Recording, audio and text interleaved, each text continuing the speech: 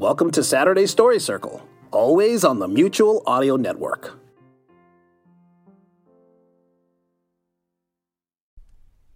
The following audio drama is rated G for general audience. Welcome to Story Circle Theater, where some of our favorite friends share some of their favorite stories. My name is Sharon Grunwald, and I'll be reading some of the classic tales as originally told by the Brothers Grimm. So, join us in the circle, relax, and enjoy the story. This is the story of Briar Rose, as told by the Brothers Grimm. A long time ago there lived a king and queen who said every day, "If only we had a child," but for a long time they had none. It fell out once, as the queen was bathing, that a frog crept out of the water onto the land and said to her, "Your wish shall be fulfilled. Before a year has passed, you shall bring a daughter into the world." The frog's words came true. The queen had a little girl who was so beautiful that the king could not contain himself for joy, and prepared a great feast. He invited not only his relations, friends, and acquaintances, but the fairies, in order that they might be favorably and kindly disposed toward the child. There were 13 of them in the kingdom, but as the king had only 12 golden plates for them to eat from, one of the fairies had to stay at home. The feast was held with all splendor, and when it came to an end, the fairies all presented the child with a magic gift. One gave her virtue, another beauty, a third riches, and so on, with everything in the world that she could wish for. When 11 of the fairies had said their say, the 13th suddenly appeared. She wanted to revenge herself for not having been invited. Without greeting anyone, or even glancing at the company, she called out in a loud voice, "The princess shall prick herself with a distaff in her 15th year, and shall fall down dead." And without another word she turned and left the hall. Everyone was terror-struck, but the 12th fairy, whose wish was still unspoken, stepped forward. She could not cancel the curse, but could only soften it, so she said, "It shall not be death, but a deep sleep lasting 100 years, into which your daughter shall fall." The king was so anxious to guard his dear child from the misfortune that he sent out a command that all the distaffs in the whole kingdom should be burned. And as time went on, all the promises of the fairies came true. The princess grew up so beautiful, modest, kind, and clever that everyone who saw her could not but love her. Now it happened that on the very day when she was 15 years old, the king and queen were away from home, and the princess was left quite alone in the castle.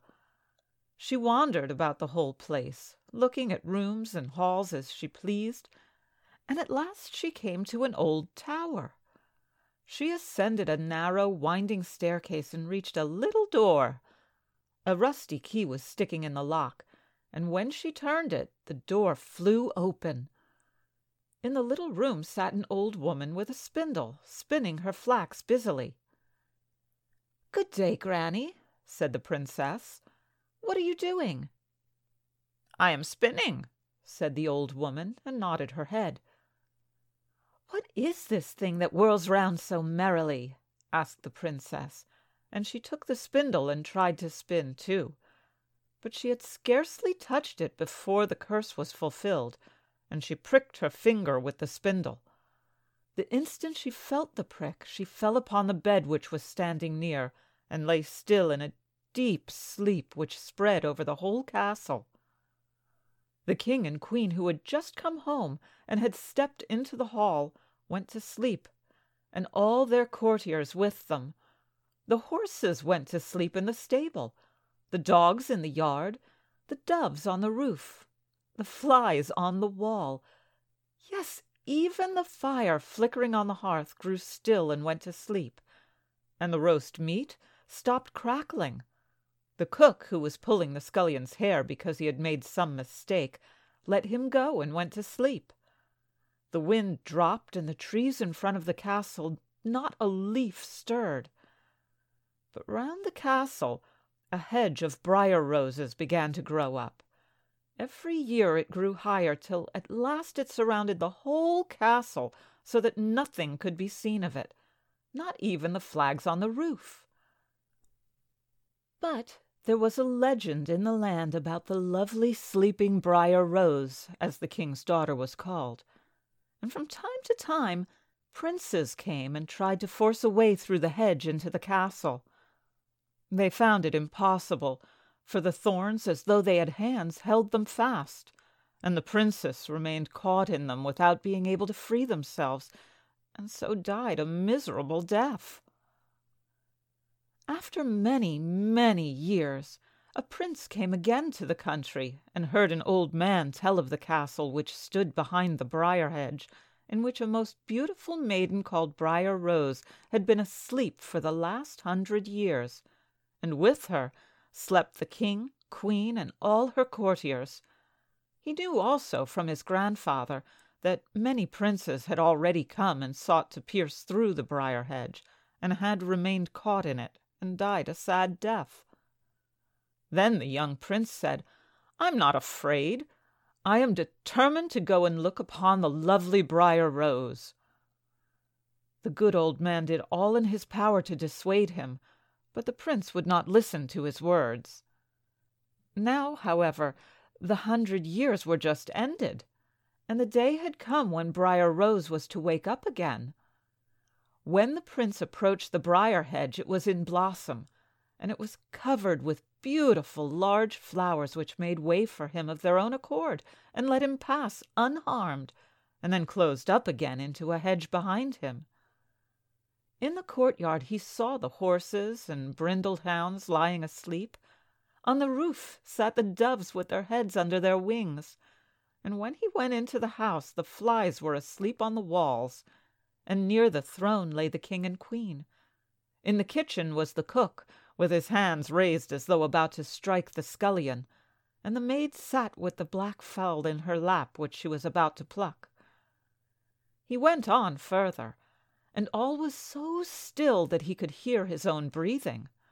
At last he reached the tower and opened the door into the little room where Briar Rose was asleep.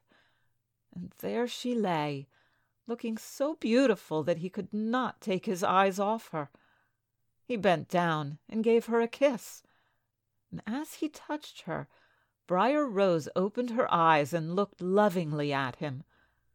Then they went down together, and the king woke up, and the queen, and all the courtiers, and looked at each other with astonished eyes.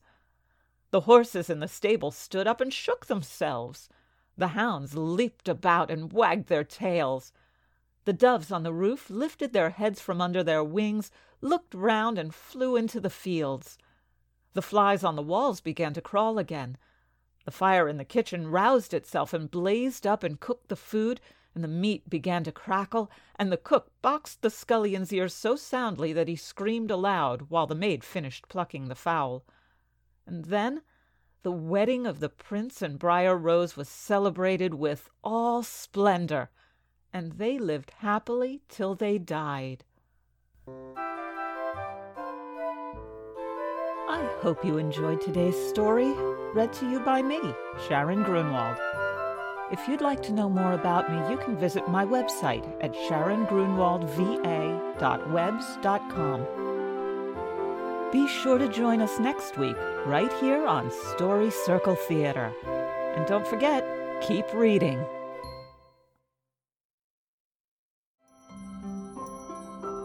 Good morning! We hope you're enjoying Saturday's Story Circle. Got enough cereal? How's the coloring going? You can always join us tomorrow on Mutual with the Sunday Showcase, original audio drama from the United Artists of Audio, right here on Mutual. Subscribe to the full Mutual Audio Network feed for exciting audio drama every day, or find the Sunday Showcase feed in your favorite podcast players.